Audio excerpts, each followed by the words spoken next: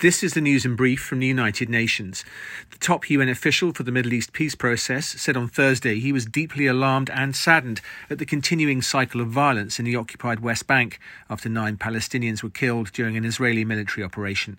Tor Wennesland described the deaths, which included militants and reportedly an elderly woman, as another stark example.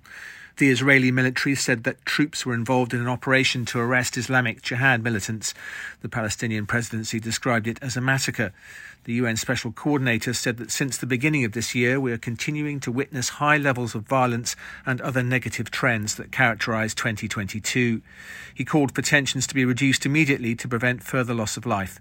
Mr. Wennesland urged both Israeli and Palestinian authorities to restore calm and avoid further violence.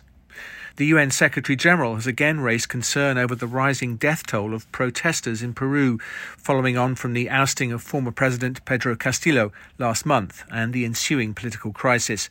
At least 55 people have reportedly died and hundreds of police officers have been injured during clashes across the country, with security forces accused of using brutal tactics against peaceful demonstrators, many of whom want fresh elections amid rising inequality and corruption allegations.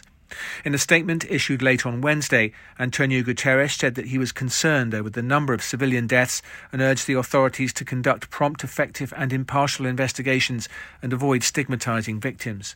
Security forces and the national government must comply with international human rights law, he added, calling for restraint on all sides and for protests to be peaceful even during this period of public emergency. And finally, a new survey on opium growing in Myanmar, published on Thursday by the UN Office on Drugs and Crime, UNODC, estimates that poppy cultivation's up by an estimated 33% on the previous season.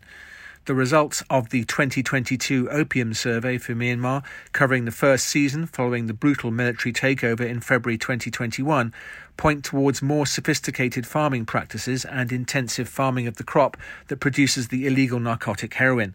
UNODC Regional Representative Jeremy Douglas said the economic and political disruptions caused by the military coup, which overthrew the democratic government, have left farmers in remote regions with little option but to move back to opium cultivation. In 2022, the area growing poppies was estimated at just over 40,000 hectares. This estimates 33%, or about 10,000 hectares, more than the previous year, reversing a downward trend that started in 2014. Matt Wells, UN News.